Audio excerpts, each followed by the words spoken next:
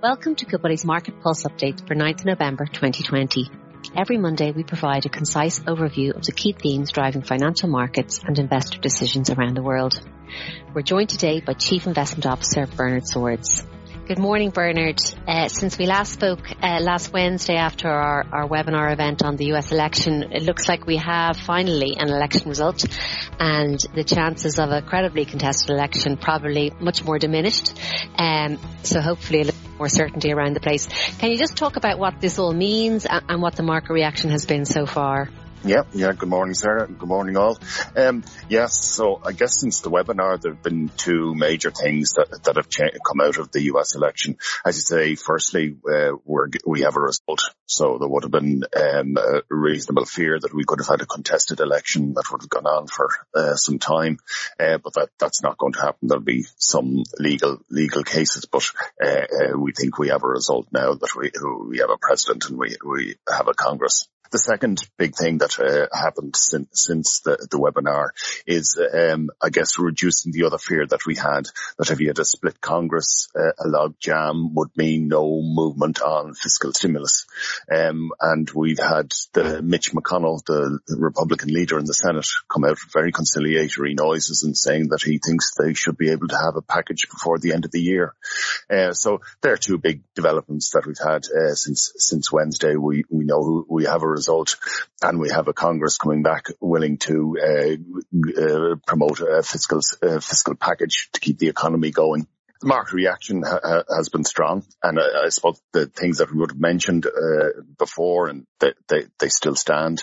The divided Congress means that some of the extreme elements of the Democratic platform will not be going through, so we won't have taxation increases, probably not as much regulation change as would have been thought.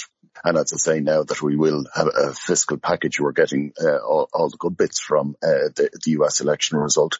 The other thing that they're looking at is with President Trump now departing the White House, that international tensions will decline.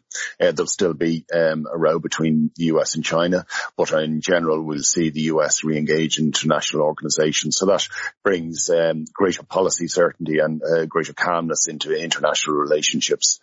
So we're getting quite a good result as far as markets are concerned. Very good. And on the back of these developments, you as an asset allocation committee are making important changes to model portfolios. Can you talk listeners through what you're doing and why? Yeah, we're increasing our equity exposure across our model portfolios. So I guess we've sort of been inclined, and we've been saying sort of buying the dips, because the economy is in recovery, and the global economy is in recovery, and we're still getting data through even last week showing that recovery is still in place. But what we were doubtful about was what could come out of the US election. One, would we get a result, and then what type of government would be formed in the US. So both of those uncertainties are gone now. We're going to have a government, and we're going to have a government that maybe not give as much of a fiscal stimulus as some of the outcomes could have delivered, but one that is not going to bring in taxation increases and not going to bring in heavier regulation than would have been thought before. So we've uncertainty cleared out of the way, and a policy path that is fairly benign for financial markets. And I guess with the lower fiscal stimulus, it means we'll have a more aggressive central banks as well. So that will help markets as well. So we're increasing our equity exposure. Looking at it by sectors, if we take the cyclical element of markets, probably the lower stimulus means we wouldn't aim as much in the cyclical areas, but we are increasing industrial exposure slightly, but not as much as some of the outcomes would have thought. We're increasing our exposure to some of the more structural stories. So as we look at the economy now and the global economy going forward, it's probably more structural element to it than cyclical. The bigger fiscal package would have meant a more cyclical bias, but we'd sort of keep more balance between structural and cyclical.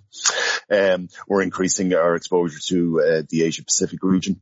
There's obviously a new president means a reduction in international tensions, and outside of China, probably a better environment for such as South Korea and Taiwan, Singapore, and these type of countries. So we're increasing our exposure there. Healthcare came up for a lot of discussion, but within our models we have high healthcare exposure already. We're going to have the start of a hearing on the Affordable Care Act, or the Obama Care Act, this week. So we might increase the healthcare, but we're just waiting to see if there's any new arguments being brought in that particular case. So in summing up, sort of increasing equity exposure, keeping a balance between structural and cyclical growth, and increasing our exposure in the Asia Pacific region. It's great, Bernard. A lot in that, so people can contact their investment manager for more information if they need it. That concludes this week's episode of Market Pulse. For further news and analysis on markets, financial planning and investments, please go to goodbody.ie/insights.